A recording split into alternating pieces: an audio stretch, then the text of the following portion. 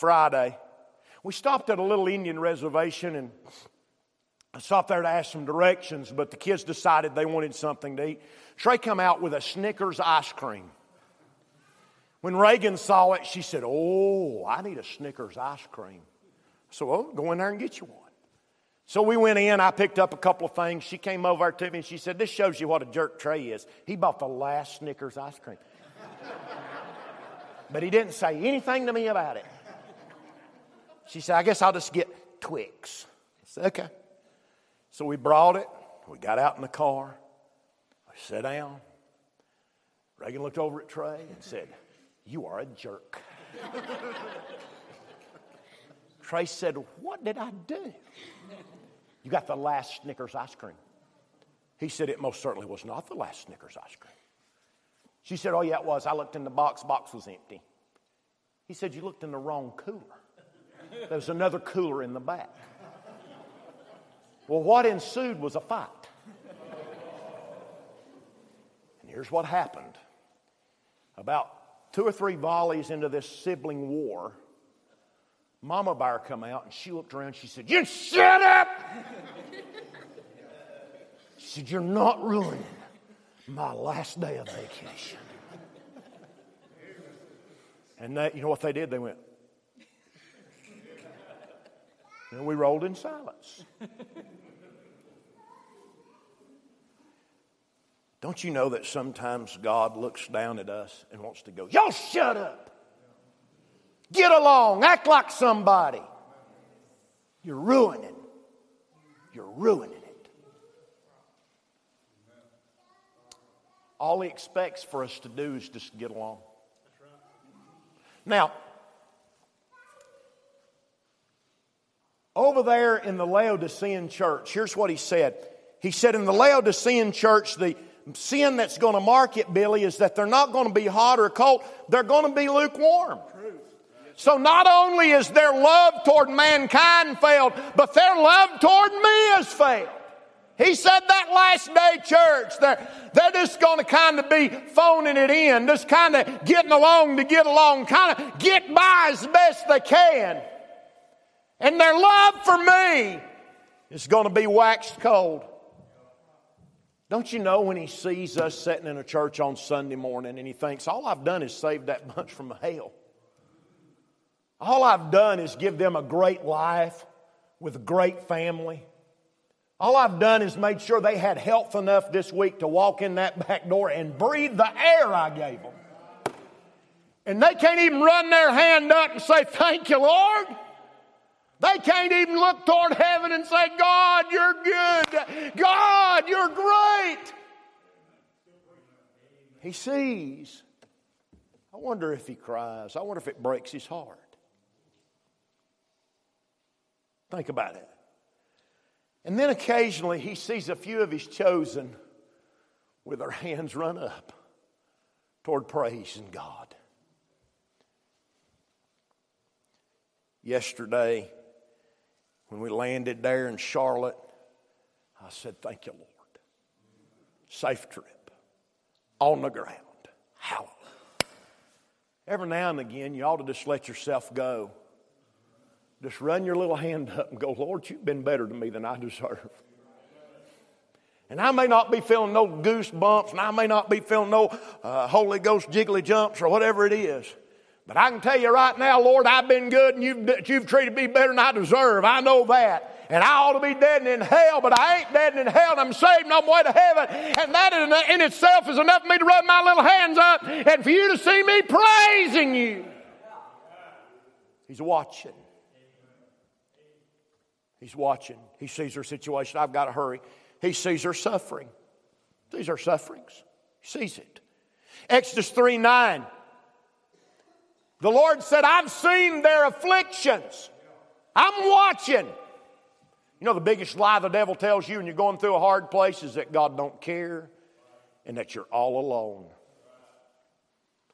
The devil loves to get people out on islands where they feel like nobody cares and they're all by themselves And there's nobody interested. But I'm going to tell you something, regardless of what it is you're facing, the Lord not only sees you, but what He wants to do is He wants to develop you and help you to have a better relationship with Him while you're facing it. I don't know what it is that you might be going through. I don't know what it is that you might be facing this morning, but I do know this. There's a God in heaven who sees and understands and knows what we're... Amen. That ought to be enough for everybody in here to shout the victory today, to know that we've got a God that sees what we're going through. He's not blind that He can't see. We've got a God that sees.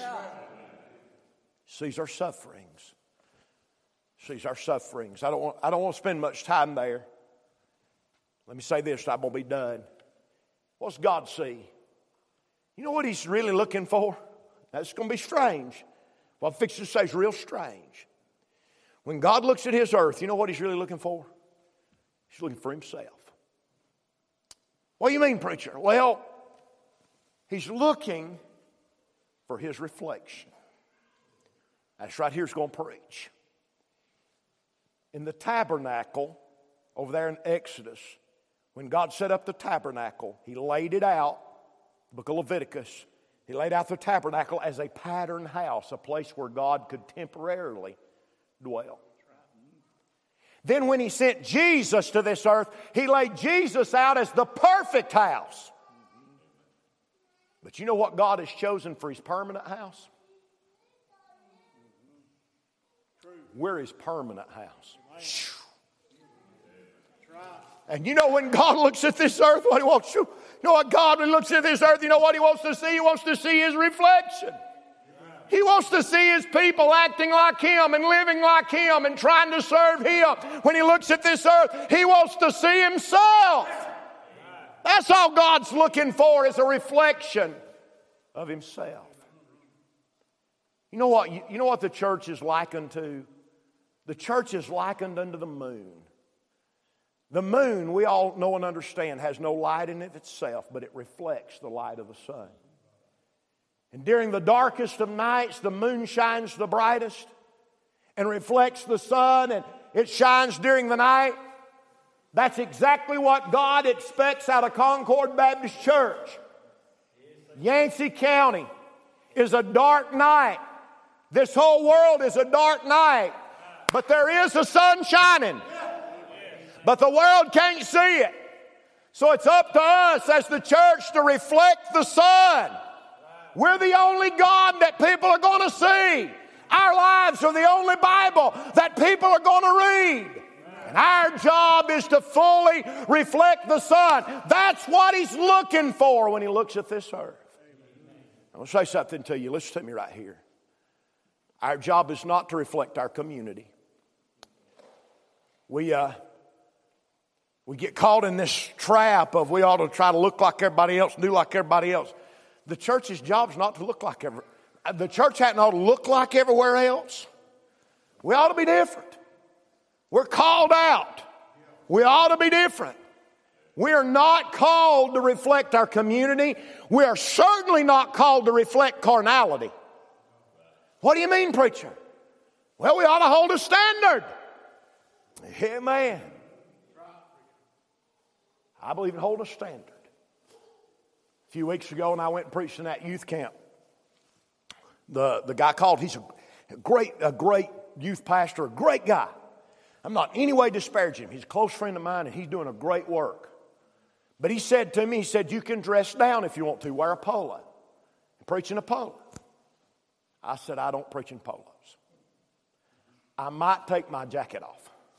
But I'm out of my element taking my jacket off. I preach in a tie and a shirt. That's how I preach. I preach in a tie and a shirt, number one, because I think it shows respect. Number two, because Billy Mitchell will kill me. So I wear my tie and my shirt. Because I don't feel like getting murdered in my sleep, And the last thing I hear is Billy Mitchell saying, I tell you to wear your... So I wear my tie and my shirt. Somebody said, that's silly. Put you on a polo and preach. It's a certain standard, see. I don't want to ever reflect carnality. And I believe the preacher, Brother Gary, ought to hold the standard up here like this. Because people are going to live like this. And if the preacher puts the standard down here, people will live down here. If you put it up here, they may not get to the standards you hold, but they'll be under it somewhere, see. And so we should never reflect our community. We should never reflect carnality. But instead, we should be a reflection of the Lord Jesus Christ. Somebody said, how can we do that? Read that Bible. Find out what He's like.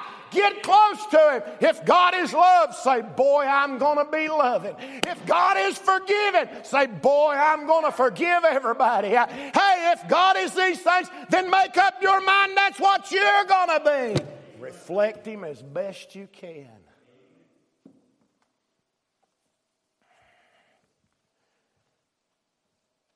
What if we all just lived like Jesus? We didn't let our tempers get away from us. We were quick to forgive. We just loved on people. Oh boy. Just me mentioning that is upsetting some of y'all.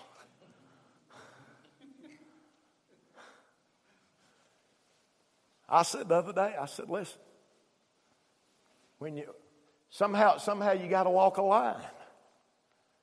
But let me tell you the line I want to walk. I want to find out where Jesus is walking and walk that line. Amen. Jesus and Peter's walking down the beach, and they look around, and Peter says, what shall he do? John. Did you ever catch that in that conversation? Jesus and Peter wandered off from the fire to have that Peter, do you love me conversation. And when they turned around, guess where John was? Walking right behind Jesus. Peter said, what are you going to do with him? That's the way I want to be. Where's the Lord? Be getting His footsteps. Now, if you get in His footsteps and you walk right, just right, there'll be some of that crowd say, he's stinking liberal, loving everybody, and forgiving everybody, stinking liberal. And then there'll be others that'll say, oh, he's a Pharisee, trying to be all holy and live better than us. You'll hear it from both sides when you walk in Jesus' footsteps. You know why? Because He heard it from both sides. It's not a way to be popular. I'm not preaching on how to be popular. I'm preaching on how to walk in His footsteps.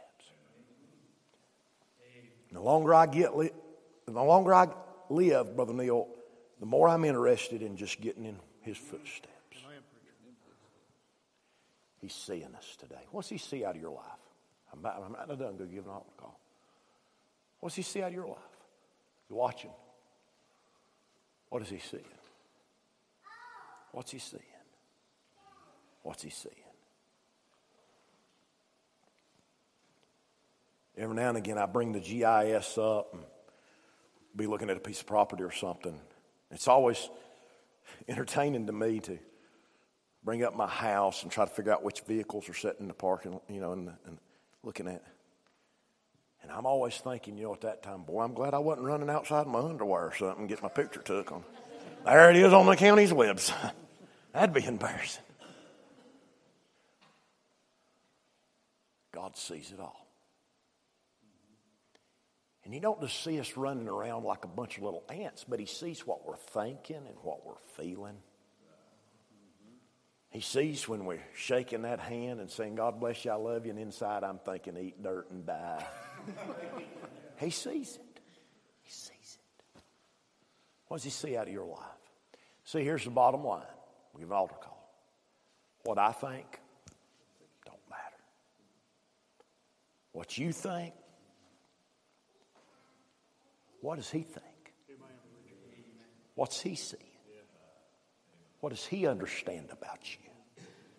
That's what everybody in this building, that ought to bring a fear to our heart. We think about, what does God think about me right now? About where I'm living, where I'm walking, what I'm doing. God help. I'm going to give an altar call. All I'm asking anybody in here to do, what I'm going to ask you to do is not to think about the person down the pew from you, or in the pew in front of you, or in the pew behind you. I want you to think about you. When God looks at your life, what does He see? Now I want you to ask us one question. If God is looking at your life this week and watching you, is He smiling? Was he saying, boy, there's my reflection? Boy, they're doing a good job. Or as you think back through this past week, are there areas in your life where you say, you know what? That needs work. There was a lot of areas in my life this week that did not reflect Him and I didn't live like I should. There's areas in my life that need improvement. If so, a good place to do it's around this altar. Say, Lord, when you look at me, I want you to see yourself. I want to be walking in your footsteps. Let's stand our feet. Father, Lord, thank you